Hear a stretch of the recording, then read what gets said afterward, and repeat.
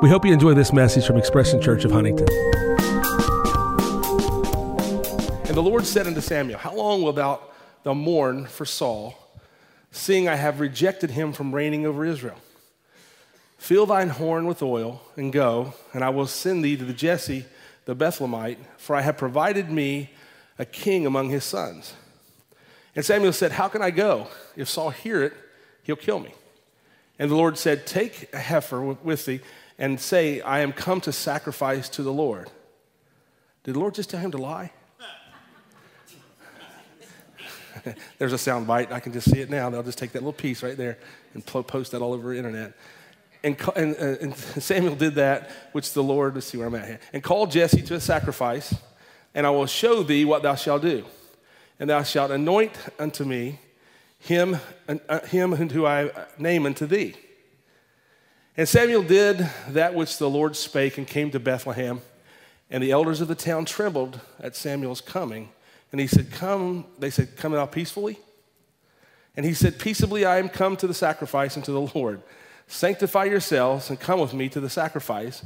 And he sanctified Jesse and his sons, and called them to sacrifice. And it came to pass, when they were come, that he looked on Eliab, and said, Surely the Lord's anointed is before him.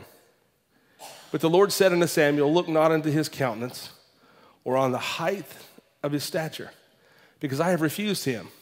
For the Lord seeth not as man sees, for man looks on the outward appearance, but the Lord looks on the heart. Then Jesse called Abinadab, and made him pass before Samuel, and he said, Neither has the Lord chosen him. Then Jesse made Shammah to pass by, and he said, Neither has the Lord chosen this. Again, Jesse made 7 of his sons to pass before Samuel. And then Samuel says to Jesse, The Lord has not chosen these. And Samuel said unto Jesse, Are here all your children? And he said, There remaineth yet the youngest, and behold, he keepeth the sheep. He's out in the farm. And Samuel said unto Jesse, Send and fetch for him, for we will not sit down till he comes here. And he sent and brought him in, and he was ruddy, and withal of a beautiful countenance, and goodly to look too. And the Lord said, Arise, anoint him, for this is he. Then Samuel took this horn, the horn of oil, anointed him in the midst of his brethren, and the Spirit of the Lord came upon David from that day forward. So Samuel rose up and went to Ramah. Saul was the king of Israel during that time. Saul was not God's chosen, but man chose Saul. God wanted to be the king. He wanted to be representation of himself. So he looks at the children of Israel and he says, Listen, you guys, they crossed over the Red Sea. They crossed over the Jordan River after 40 years in the wilderness. They established settlements in the Jericho and the land that flows with milk and honey, in the land that flows, or the Canaan Valley. They had judges that were there once Joshua passed away. And now the children of Israel and the elders gathered together and says, Listen, we really need somebody to represent us like all these other nations, these heathen nations do. And God said, Really, I want to be your king. I really don't expect somebody else to represent you. But can't you just let me represent you? You've always been looking to man for something. Why can't you just look to me? But finally they said, no, we don't really want it that way. And when the prophets came together and Samuel came together, Samuel said, listen, you're going to have a problem here, God says. He said, because the minute they choose man will get them in trouble. He'll take their kids to war. He'll get them in debt. But if they would have looked to me, I would have set them free. But he then says to them, but nevertheless, give them what they want. So he calls Saul to be the king, and Saul becomes the king of Israel, and Saul is a Benjaminite from the tribe of Benjamin. Saul was tall, good-looking guy, kind of looked the part, good representation, because that's what the people wanted. They wanted somebody to represent them to look good, because they looked for the outward appearance, but God was looking in the heart.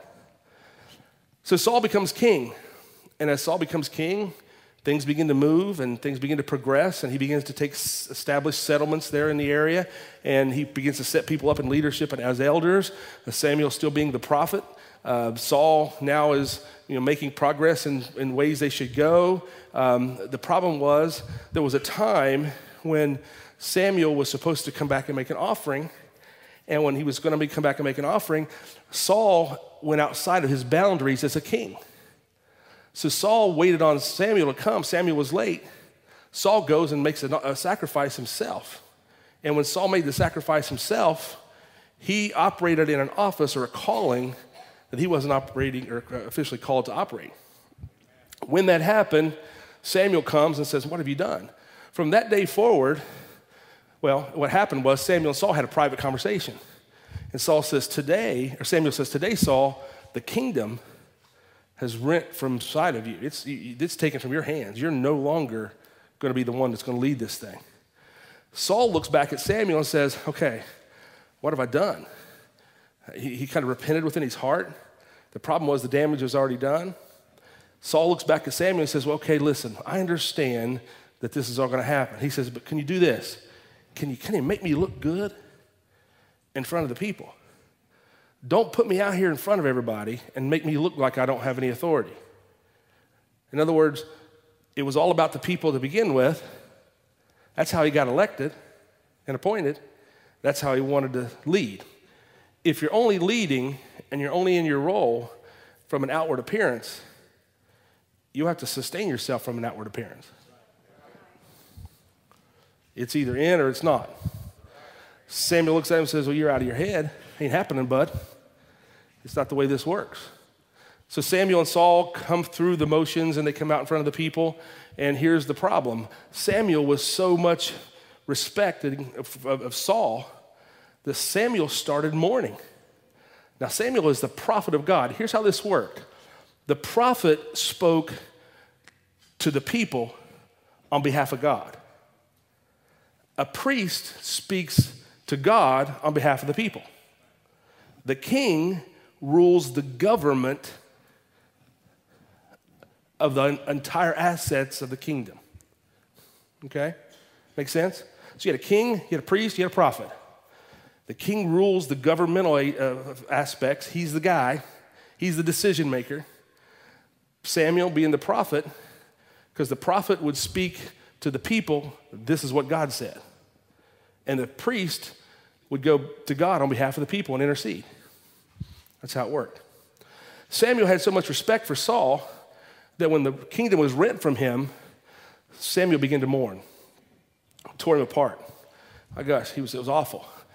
You ever recognize when something's changed, something's not like it used to be, God has already moved on, and we still try to hang on to something that's dead, but even though we think it's got life, because we're still hanging on to the memory of what it was. The Bible says that obey the Lord and live by every word that proceedeth out of his mouth. What that's saying is, proceedeth means a continual word.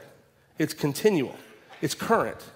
Doesn't mean the old, not current. It just means you better know what God's saying as much as you know what God said. It's one thing to know the Bible is true, but if you don't know how to apply that Bible and know what that Bible means to you today, you'll memorialize a book and miss the spirit of the book. Make sense? It's important because I know people that can quote scripture but don't have any life to that scripture. They'll kill you with it. They'll beat you down with it. It's got to be proceeding. It's got to be current. It's got to be relevant in your life today. Fresh, alive, quickening, all of that. But Samuel was still mourning. So God visits Samuel and he says to him, "Samuel, you read it. How long are you going to mourn for this guy? I've already rejected him. I've moved on.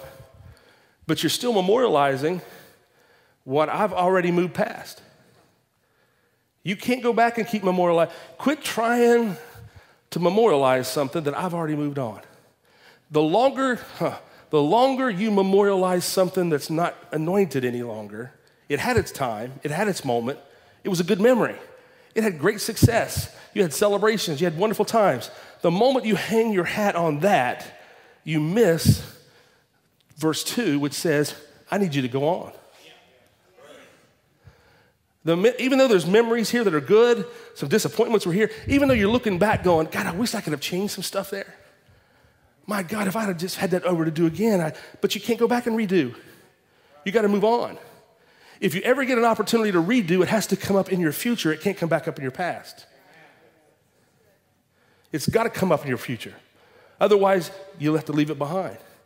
But the Bible's full of having great memories and having some not so good memories, but it's also full of moving forward. Old things are passed away. Behold, all things become new. If it's going to be new, even some of the old things has to be resurrected before they become new.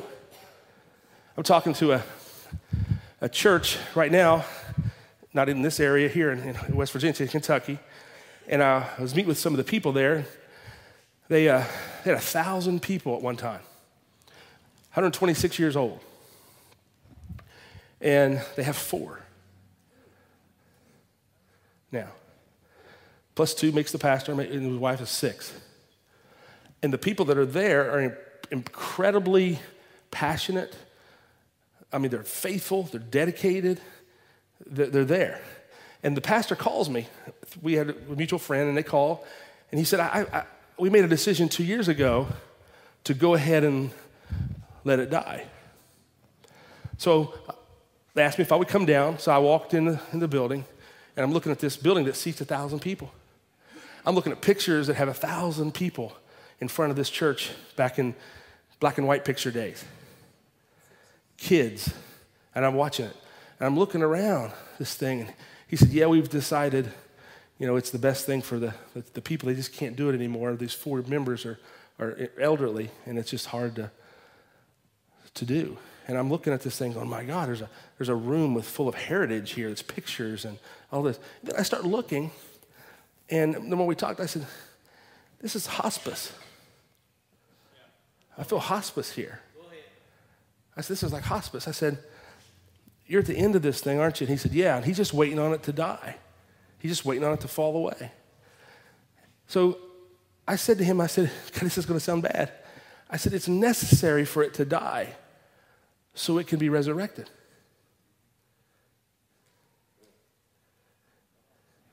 What kind of quality of life is to keep it on life support, but not going anywhere?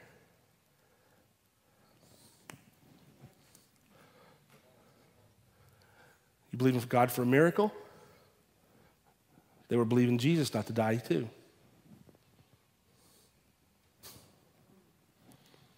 It was necessary that Jesus died so he could be resurrected in the spiritual form. So I said, and this is tough, I said, is this your bread or is it your seed? If it's your bread, you'll keep eating it while it's on life support. If it's your seed, you'll go ahead and plant it in the ground, knowing unless a corn of wheat dies in the ground and planted, abides alone, it cannot spring up to bring forth good fruit. It's all how you see it. It's all how you perceive it. So we start talking vision. We start talking here, and they had a map of the city. This was just incredible. And I'm looking at this, and they gave it a good shot. And they said, what would you do? And I said, I'm probably not the guy to ask. Here's why. I don't have 126 years heritage here. I don't have the loyalty or the memories. I see pictures. My great-grandfather wasn't the one that was laying the brick, but the one of your 4 is. I'm not your guy to ask. I said, but I'm going to ask you this. What do you want to see happen? What do you want to see happen? Tears in his eyes. He said, well, the church is not a building. I said, exactly, it's not a building. I said, but tell that young lady there that she's in her late 70s that her great-grandfather put the bricks on, that the church isn't the building. Tell her that. Tell that young lady that is 79 that walked barefoot to Sunday school when there was 1,000 people here. Tell her that. Tell the 5 churches that started from this church that are all over this city with hundreds and hundreds and hundreds of people being saved over the last 50 years. Ask them if a church is a building. Obviously, the church is a people, but even God needed a place. I felt like they were justifying the loss rather than trying to figure out what God really wanted to do with that building. And over the course of time, and we're still trying to help counsel them and move forward on some things to help them. We'll see what happens. This whole story came back up in my spirit about how the Lord and how Samuel was mourning for Saul. And God had to come down in the middle of that thing and say, Samuel, how long are you going to mourn for something that I have already moved on? How long are you going to just keep going? I mean, here's the real problem. The problem was Saul was still the king. What they were seeing and living with Saul was the king, but God had moved on. That's tough. When you're the one carrying out the action and said the kingdom's rent from you, Saul, you're still in the place. Saul was also the guy that was getting ready to do what God called him to do. I need you to go to Jesse's house because I have found a man that I'm going to anoint as the king of Israel. I need you to go. Get up off yourself. I need you to quit worrying about what was past. Get up and go do what I called you to do. Here's what happened. He gets up. He starts going and he says, wait a minute. If I go down here and anoint a king while Saul is still king, he's going to kill me. My God, he's going to kill me. So God gives him an alibi. So just go to take a heifer and go do a sacrifice and invite Jesse to it. You know, that was a weak moment. Samuel was smart. Man, he's going to kill me if he finds out I'm down there anointing a king. God says, take a sacrifice and go, get them all together and sanctify them as a sacrifice. Even when God calls you to do something that's hard, that calls you to be a little afraid, he'll still provide a way of escape for you. He'll provide protection for you in the midst of your way out when you're moving on to the next thing. But as long as you're still trying to mourn Saul and being disobedient what God's telling you to go forward, you've got this dichotomy going on and you're double-minded in all your ways. So he says, let's go. So you know the story. Samuel comes, has the horn of oil in his hand. The first one looks the part, the oldest son. Jesse's got them all there. It's all 7 of them. He says, this is it. I got him. Well, it's obvious to Samuel, this has got to be him. He looks the part, pretty comparable to Saul. I mean, he's a good-looking guy. He's tall. He's got the physical body. He's got the attributes. It just makes sense. And I'm here at Jesse's house, so I might as well go ahead and just do this. And then all of a sudden, God says, that ain't the guy. Then he goes, well, okay, that's not him. So he goes to the next one in line, thinking, well, maybe it's not the oldest brother, but maybe it's the second to the oldest brother. And then he goes to him, and then Shammah, and all the way down through the entire 7 sons. Finally, Samuel's going, this is not working. Something's not right. I've got a mandate from God to anoint the next king. Now watch this. Do you have anybody else? Jesse, yes, I got one out in the field. He's out there with the sheep. Bring him in. He's got to be the one. So he comes in. Samuel looks at him, says, that's the one. Now, that's a surprise to everybody. Nobody thought that was the guy. And Samuel puts the oil, pours it on his head. He goes down from his head all the way down through his face, down to his feet. And then he looks at him and says, okay, I'm out of here. I'm going back to Ramah. Now watch this. He didn't give him any more instruction than the fact is that, David, you're now anointed king. The problem was Saul was still king. Even though in the spirit, in God's plan, it had already been rent from him, Saul still had to carry out the duties as of a king, and David had to know that was happening while he was still out here back with the sheep. What do you do when you know you've had an encounter with God? He's given you a vision. He's given you a plan. He's given you a purpose. He's given you this some unction on the inside of you, a snapshot of your future, and you know it, and it's confirmed by something in your life, and you got to go back out here with the sheep like nothing ever happened. How do you stay content when somebody else is in your spot, or somebody else is in your place, or they're still being, looks like blessed, and you're over here knowing you're the one that's supposed to be happening. You're the one. Over here, David is fighting with bear and lions, and he's preparing, and things are happening over here that would normally not happen any other way. He couldn't have got this experience any other place. Now I want you to think about this. The next chapter says this: the Philistines were taunting Israel. And as the Philistines were taunting Israel, you have two people in this picture. You've got King Saul, which Saul is the king of Israel, the man that's supposed to call the shots. He's the man that makes all the decisions and the direction. He's the one that's in charge of the army. He's got Samuel as his prophet, which already has told him the kingdom is rent from him, but he's still in control. God allowed him to stay right there in control. And while this was going on, the Philistines were taunting the children of Israel. So the armies of Israel come forward. King Saul calls the best forward, which is David's brothers. And they're out here with armor. We're not talking about untrained guys. We're talking about guys that have been trained. We're talking about guys that are military geniuses. We're talking about people that were in the army of God. And I'm not talking about just, I'm in the soldier of the army. I'm talking about people that were trained in the terrain to fight the way those people fought back in those days. So here comes this Goliath, this giant, this big animal that's in front of them, and he's taunting the entire children of Israel. So much so that all of his mighty men of Saul were scared to pieces. They were afraid. How do we fight this guy? So every so often, Goliath would come out and taunt him. And Tom says, listen, here's how this is going to work. If you all fight me, send your best forward. This is a gladiator fight, guys. If you fight me, send your best. If you beat me, we'll all serve you.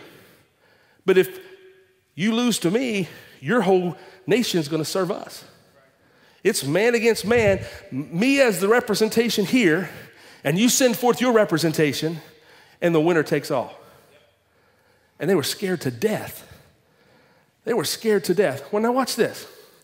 Time went past by. And when time was passing by, Jesse kind of worried about his boys because his boys were all in the army of the Israelites. And he said, I gotta find out how they're doing. So he goes back out now think about this. He goes back out to the field and calls David to come to himself. He said, come here, David, I want you to do something for me. Now, you got a guy over here that's still got the crown named Saul. You've got a guy that's got the oil and anointing on his life that's in the field. Watch this. Jesse calls David and says, I need you to go check on my boys. I need you to take some cheese and some bread, and I want you to take these sandwiches. I want you to take them down there and check on them, and you come back and give me a report. David says, okay, now I want you to think about this. David, the chosen one, the anointing oil from the top of his head to the bottom of his feet is now a delivery boy. He was a sheep herder out here, a farmer, tended to his dad's sheep. Now he's delivering food. What happened? If I'm David, I'm going, when Jesse calls him in and says, listen, I need you to come over here. This is it, David. You've been out there on the field. You know, remember when Samuel put that oil on your head? You've been anointed to be the great. You know all those visions and dreams you have, David? This is it. This is it. You're being summoned to something bigger than you. I know you've been thinking it wasn't going to happen. I know you were thinking it wasn't going to be like you thought it was going to be. I know you're thinking, oh, hope deferred makes the heart sick. I'm just out here with the sheep, smelling like sheep, working with sheep, loving the sheep, being with the sheep, counting sheep, doing it all. And now as he gets a call from his dad saying, I need you to do something for me. So you know good and well David's running to the front going, oh, this is it, man. This is it. Anything, Dad, what do I need to do? I need to deliver some sandwiches. I'd be like, you know you're supposed to have that position in that company. And they ask you to drive the car down to get it repaired. What? No, I'm supposed to be, no, you're going to pick somebody up at the airport and pick them up something to eat. You're going to move those tables over there. What? Do you know who I am, Jesse? I bet he didn't call him Dad anymore. I bet he called him Jesse.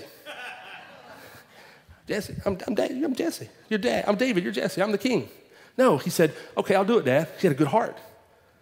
He goes, I'll take the cheese. I'll take the bread. He goes down and makes the travel and the journeys. He comes into the land where this big old standoff is going on. Now watch what happens. Now keep in mind, David's delivering groceries. And he's anointed to be king. And he comes up on the midst of this fight and this taunting, and he looks around. His brothers see him coming, going, here he is. There he goes again. Here he comes. He thinks he's all that. And then David says, well, what are you all doing? What are y'all afraid here? What's going on? And his brothers are going, you're so full of pride. You're so full of pride. And David's going, I might be full of pride, but you're ready to urinate all over yourself, my friend. You're scared to death. You're about to pee your pants. Look at you. Every time he comes out and taunts you, you kind of run away. Oh, that was church, sorry. Is that okay? It's in the Bible. I've used a good word, all right? So here he comes back. David says, look at you guys. What are you talking about? Me being in pride? You guys are scared. What is going on here? And his brothers were just kind of pushing him away. Because they were in the room, if you remember, the day Samuel passed them by. No, not him. Yep, it's him. That stuck in their head, and it's stuck in David's head, but David was patient and faithful to deliver those foods. So he walks up on the scene, and as this is happening, he's exchanging with his brother. David says, what's happening? What's going on? Why is this guy? Who is this guy? Who is this uncircumcised Philistine? Who is the guy that doesn't have a covenant like we do with God? Who is the guy that's on the wrong side of the fence? Who is this guy that thinks, I know he's bigger, and I know I'm little, but who is this guy that thinks he's all that? Something's got to change here. One of the other men spoke up and said, here's the deal, David. That's Goliath. And the story is, if we got to pick somebody to beat him, and if we lose to him, we all serve Philistines, and if we beat him, they all serve us. And David said, what's the story? What's the reward? What's this? What's the reward? David said, the reward is what? And one guy spoke up and said, David, here's what's going to happen. King Saul said he would let you marry his wife or marry his daughter. You'd marry his daughter. So I get his daughter, the beautiful one? Yeah, you get his daughter. You get unlimited wealth. Seriously. And you and your family don't have to pay taxes. Look at this. David didn't just ask that one time. David said, say that again. David asked him to repeat that. We all got David way over here going, I'm going to do this out of honor. I'm going to come over here and I'm going to take Goliath out just because I want to do it for the sake of the family. No, my friend. David said, wealth, no taxes, and a beautiful woman. Where do I sign up? That's what he said. He asked him to repeat it to himself. Say that again. So David saw the reward. And David wasn't afraid to accept the reward. Church today is this. No, just a humble servant of God. And no, you're not in this just to get by. Otherwise, you'll be just getting by. This is bigger than you. And God's trying to reward you. So David comes around, he says, I'm the guy, I'll do it. Word got back to Saul that David said, I'm going to step up and take this battle on. What's this? Saul comes back and says, who said that? They said, David. Well, Saul was desperate. Saul had already known that the kingdom was rent from him. So he's reaching for some answers that he don't know where they're coming from. And Saul's looking and going, my God. And ever since David was anointed, that spirit of evil spirit was on Saul's life. He was tormented, not knowing how to make this. Confusion came upon him. So David says, I'm in. Saul says, okay, if you're going to do it. David said one more time, he said, now what do I get for this? Yep. He did. He said, you get my beautiful daughter, you get wealth, and you'll get no taxes for you and your family. He says, let's fight. Saul takes off his armor, puts it on David. David puts all this armor on, and he looks up, and now it's about to go down. It's about to get it on. This is happening. And what really began to happen was when David put on Saul's armor, something inside of David went, this just don't feel right. He said these words. He said, I've never proven this. And they said, David, what do you think you're going to do? How are you going to win this battle without Saul's armor? He's the king. But what they don't know is what David knew. Oh, what you don't understand. I was out on the sheep, with the sheep. I got summoned into the house, and a prophet came and poured some oil on my head from the top of my head to the bottom of my feet. I know I don't look the part. I don't have the position. I'm not even born in the right family. I know all of that. But somehow, and I know it looks like I'm a delivery boy today, but I recognize something's about to happen in my life. I recognize something's about to change in my life. So David says, I can't use your armor. Your way won't work for me. I appreciate the counsel, but I got to fight this fight myself. I appreciate your advice, but I got to fight this fight myself. I appreciate the scriptures that you stood on when you went through your battle, but I got to fight this fight myself.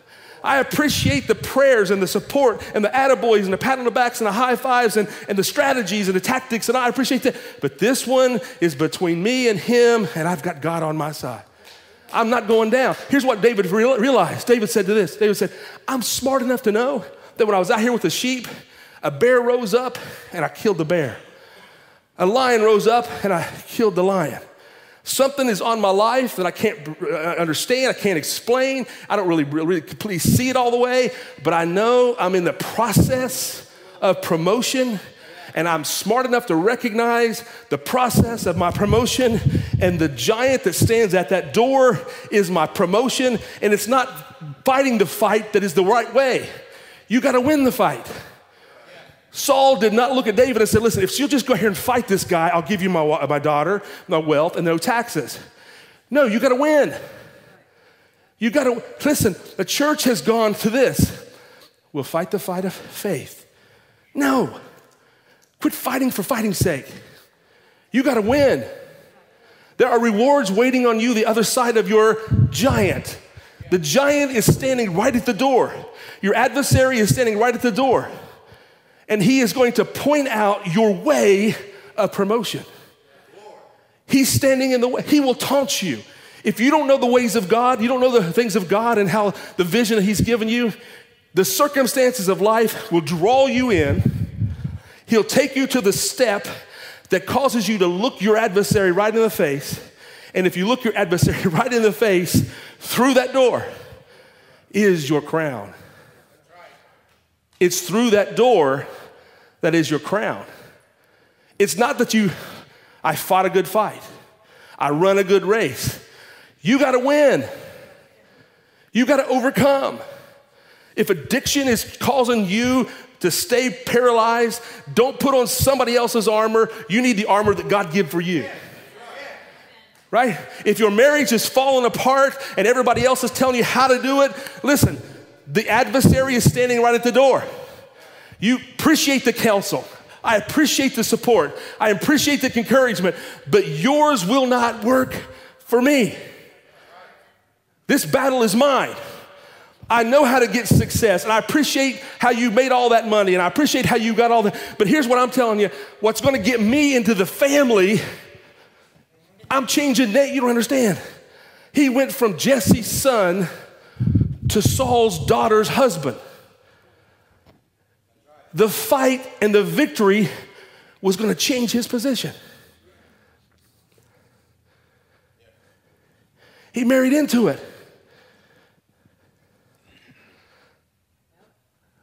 They said, what are you going to do, David? How's this going to work for you?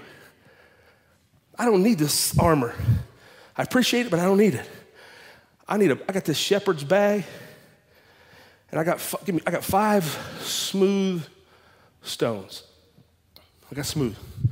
He says, what are you going? Now I can imagine the brothers over here going, there he goes again. There he look at him. And I promise you, I know somehow some Christian brothers are, and they'll go, bless his heart. But in their heart, they're going, I hope he gets his head beat in. He's full of pride. He needs to be knocked down a notch. I don't know who he thinks he is.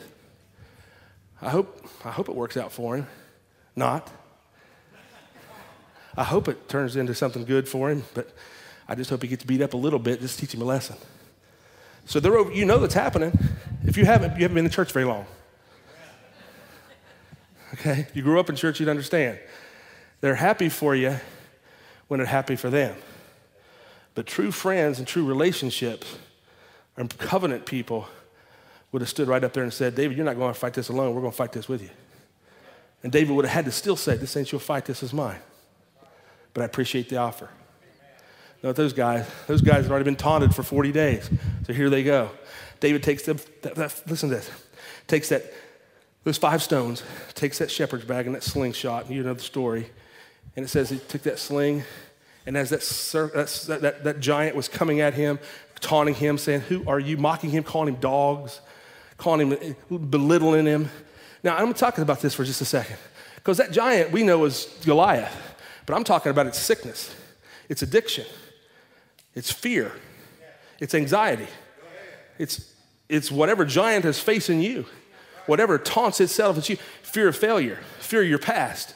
You got regrets. You made mistakes in the past. You're afraid of yourself. You don't trust yourself. All these things are coming up going, oh yeah, I'm ready to come at you. I'm ready to come at you. And David looked at him and said, listen, I've got to win this fight. So David takes the sling, takes the stone. You know the story. He slings that stone, hits Goliath right in the head. Why in the head? The head is the authority of that thing.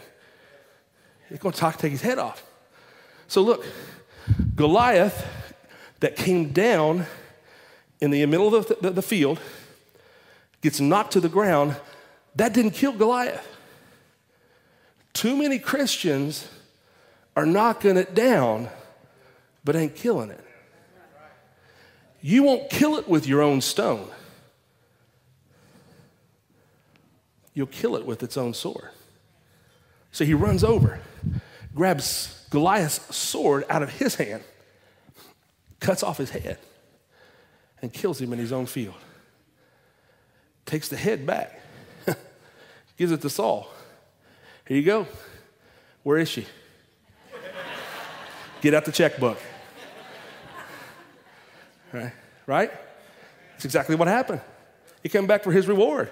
He brought the head of that thing back to the king. Now, what's this? After David did that, everything changed. Because what really took place there is a microcosm and a picture of we know is a really good story. But about 2,000 years ago, there was an enemy, Satan himself, that had come down in the middle of our field and had tormented us, taunting us. And every time that slewfoot raises its head and anxiety picks you up, or that mistake you made about 3 years ago when a lot of people know about it? And every time you think about it or somebody brings it up to you or you run into somebody that knows about it and it raises its head, you go, oh, it buckles you. You might not talk about, or when you really had a role and you messed up and you really fell down to the ground and you misused it and now you're trying to climb back up again. It raised its head. Well, about 2,000 years ago, that thing raised its head against mankind. But there was a man named Jesus that stayed out in the field, that God anointed to come into and for 4,000 years, all the brethren of the Christians, all they could do was shake and quake at the enemy's roar. Jesus comes down, like David come in, and what was in control at the time was the 10 Commandments, the law. So the law gets placed on Jesus, and Jesus looks at the law and says, I know I'm supposed to go take his head off, but I'm not going to take his head off that way. I'm going to show you a different way of fighting. I'm going to come down in the middle of the field, and I'm going to behead him with his own sword. He thinks he's going to kill me, but he can't kill me. I lay my life down. Watch this.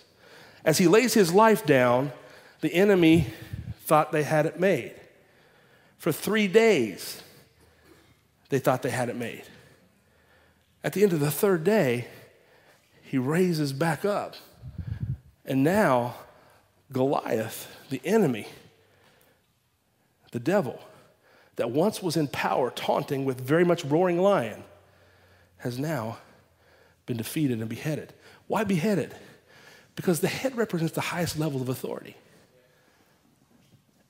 And when the enemy was beheaded, taken off at the cross, death has no victory or the grave has no victory and sting, right? It's gone.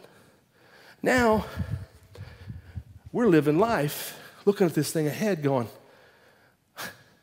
I can't hardly believe this. If you knew,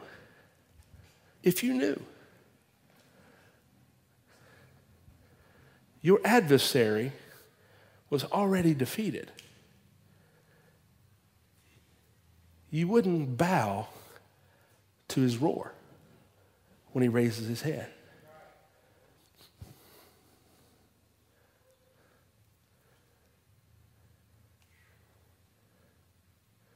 See, they had a David that killed Goliath, and Goliath and all the Philistines had to come and serve them. Jesus is our David.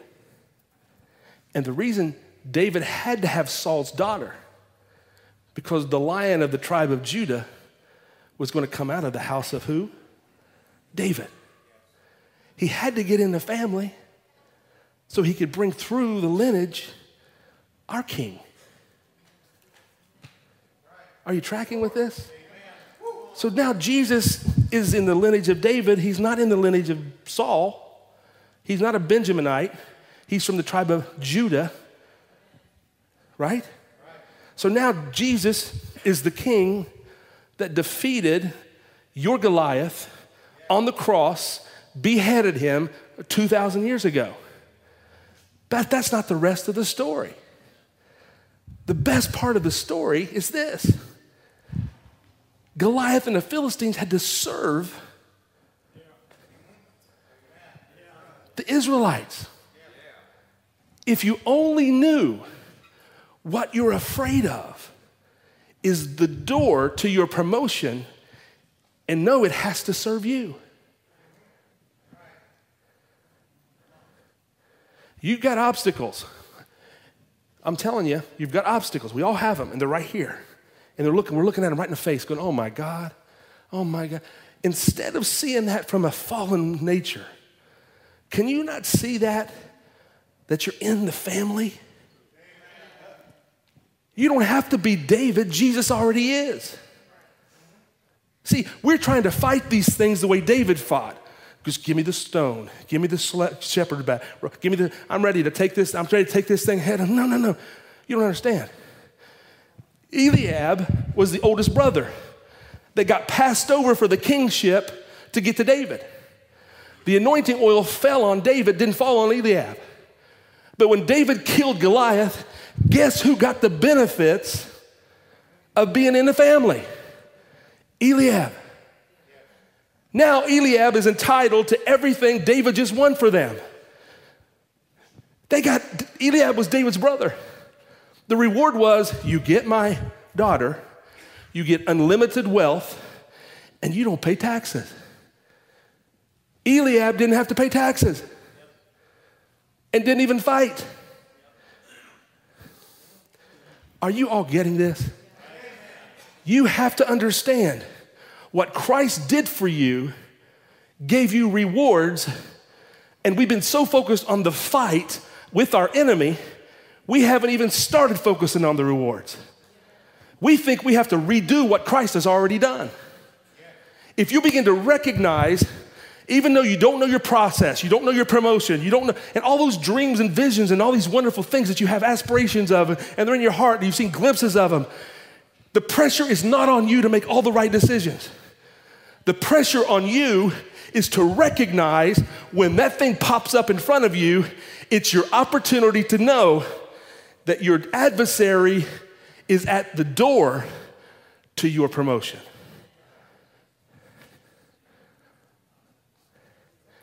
You'll see the opportunity, you'll see struggles as opportunities. Oh God, you mean to tell me? Yes, this thing's about ready to kill me. Yes, it's about ready to kill me. But I know if I win, I get accelerated into my promotion. This is good. You got to understand, David was minding his own business. I'm tired of trying to be David. Jesus is our David. So sickness is on your body. Oh God, I got to fight the fight of faith. I got to fight the fight of faith. It's not your faith that makes you whole. Listen to me. It's his faith that made you whole. If you can have faith in your faith and not faith in faith, the pressure is off of you. Otherwise, you're taxed. Taxes are pressures and payments that you get no benefit from. So the enemy wants you to be taxed and pressured that you're feeling an obligation to pay, and you're feeling like, oh my God, what do I got to do? What do I got to do? It is not your faith. I'm tired of hearing people that say this person didn't get healed because they didn't have the faith. Listen, the fact that you even inquired of God in your situation is faith. If you got enough faith to get saved, you got enough faith for everything else. And I got better news than that.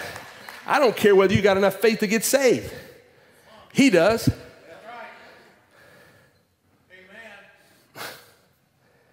What? You just believe that he has faith. Have the faith of God.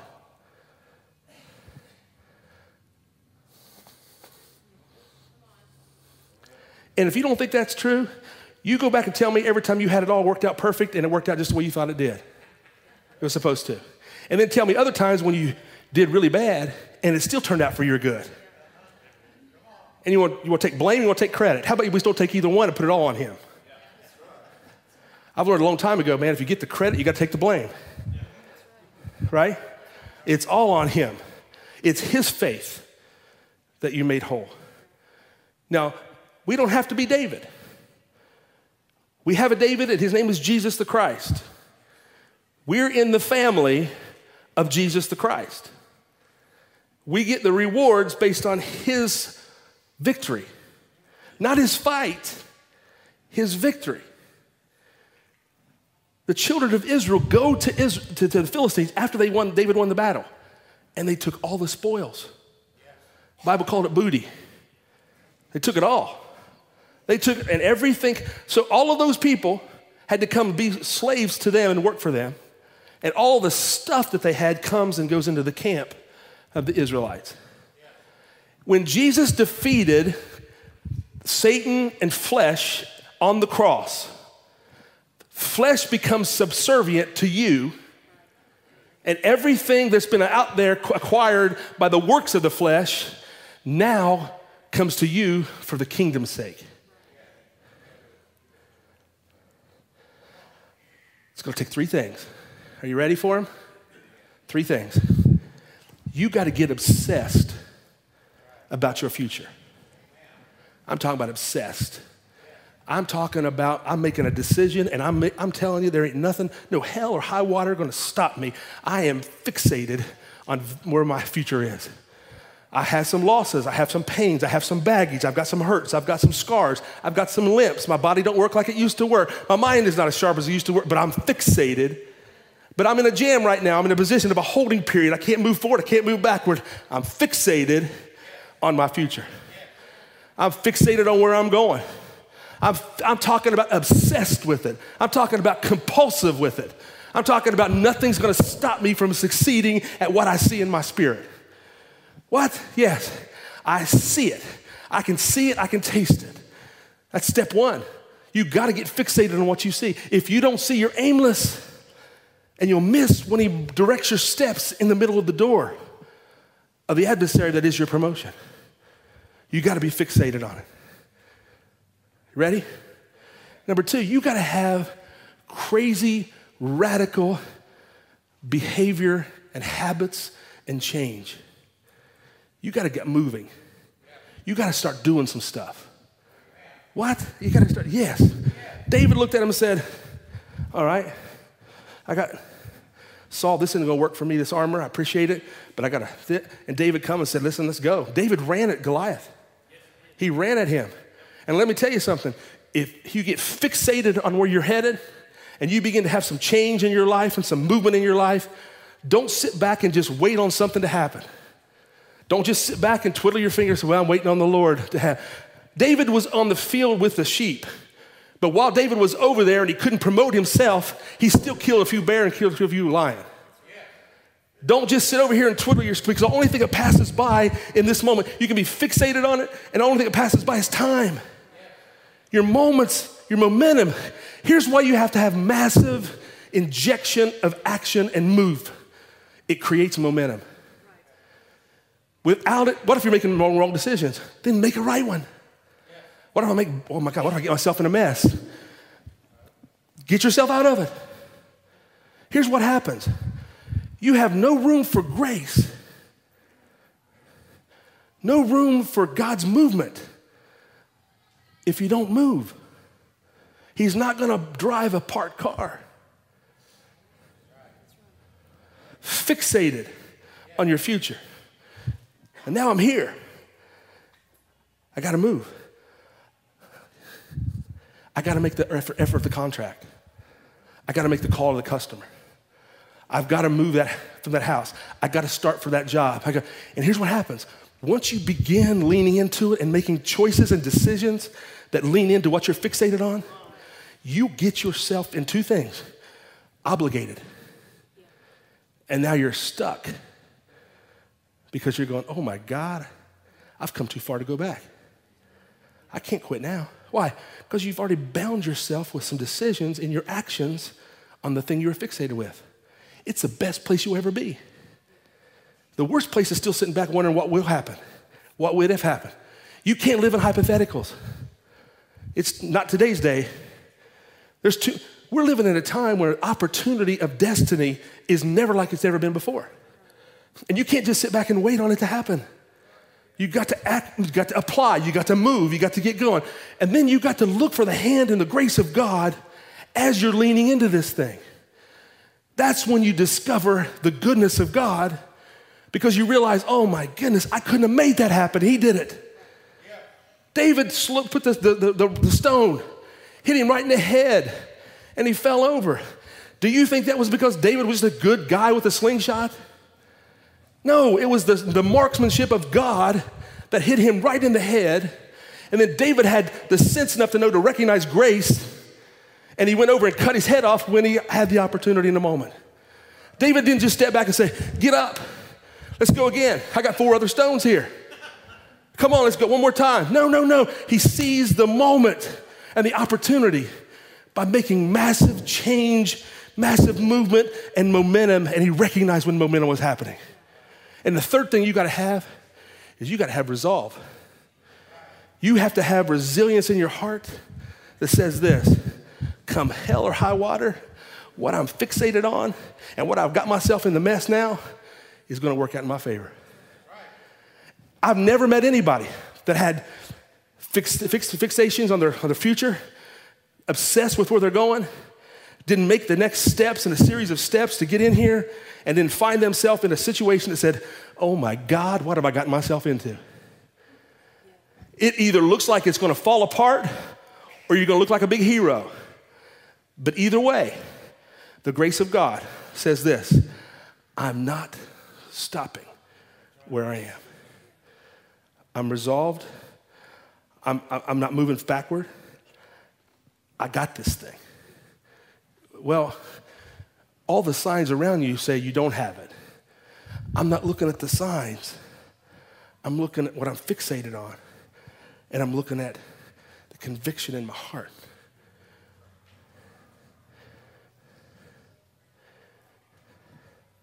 And in the middle of this, step 1, obsession, fixation.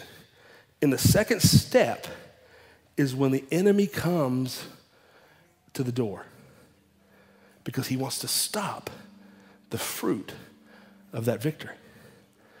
And if you'll recognize the enemy positions himself in front of the door that you're supposed to walk through.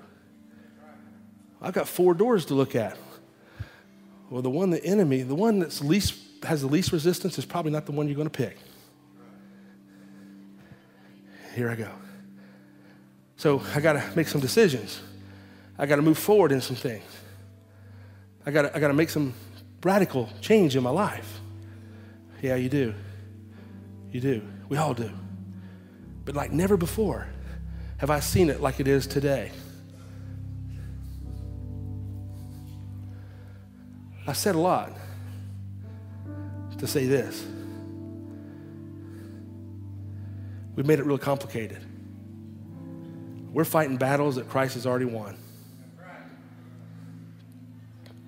We're trying to muster up enough faith that he already carried the weight of that faith for you. We got too much taxes that we put on ourselves, and we're over pressured, and depressed, oppressed, repressed. And I'll tell you the reason we call this church expression is because the opposite of depression, repression, and oppression is expression. Yeah. And what you don't express, you will depress.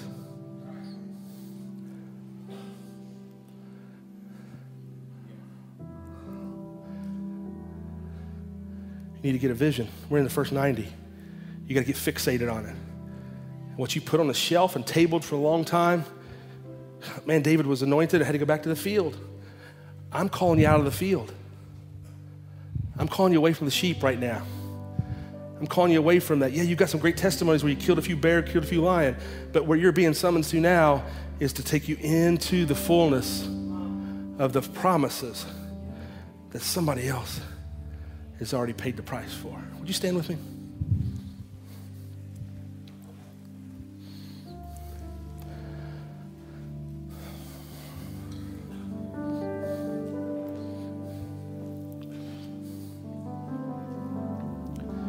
Has this helped anybody today?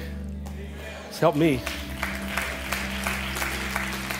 We're going to look at the life of David over the next 6 weeks, 5 weeks. But every time you see David, I want you to see Christ. You got to. David looked through and prophesied and looked through and he said, man, he prophesied this. He said, I see a time when there's going to be a whole generation of people on the earth that, man, they're blessed because God didn't hold their sins and their iniquities against them anymore. Man, we're trying to get to David's worship when David prophesied and was trying to get to where we're living. Think about that. The biggest fallacy of the enemy is he's got us wrestling and fighting things. It's like shadow boxing. There's nobody there to fight it. He's already taken him out. But some reason we just don't have the courage or the boldness that rises up inside of us to say, I will, because we want instant gratification, we want instant relief, and I think there's going to be some instant stuff happening. I really do. And I think you're going to see some miracles that start taking place. I think you're going to see signs and wonders and all those things taking place. But with all of that, we got to prepare our hearts to be victorious in our lives. Man, Jesus paid a big price, and he's only getting a partial reward. It would be like this. David killed Goliath. He takes his wife. He takes his bag of money and his tax-free certificate, and he goes back to the field over in the farm with the sheep, and him and his wife have a good life. And hope you all, brothers, hope it all works out for you. Let me know if I can help you in any way. Let me know. No. You're going to see this over the next several weeks. David, through a series of, David never went back to the field. Saul began to summons David. And David, as he went through the door of his position that led him into that promotion, through that door became a trail of events, up and down, hills and valleys, ins and outs, until David was crowned King of Israel. It's going to be good. I want us to live victorious in all of our life. And when stuff comes up, I want us to go, oh God, I don't want to be afraid of that. Even though we recognize that it has the potential to be fearful, but it has to somehow work to my advantage. Would you bow your heads and close your eyes if you don't mind?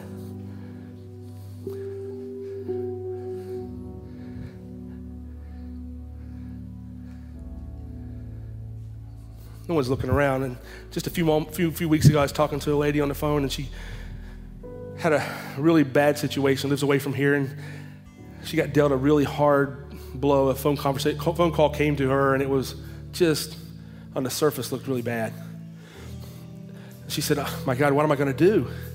Looks like the end here. And I said, oh God, this is exciting. And she said, I don't understand how you can say this is exciting. I said, you don't understand. I know how the Father works. And he's held and bound by his promises.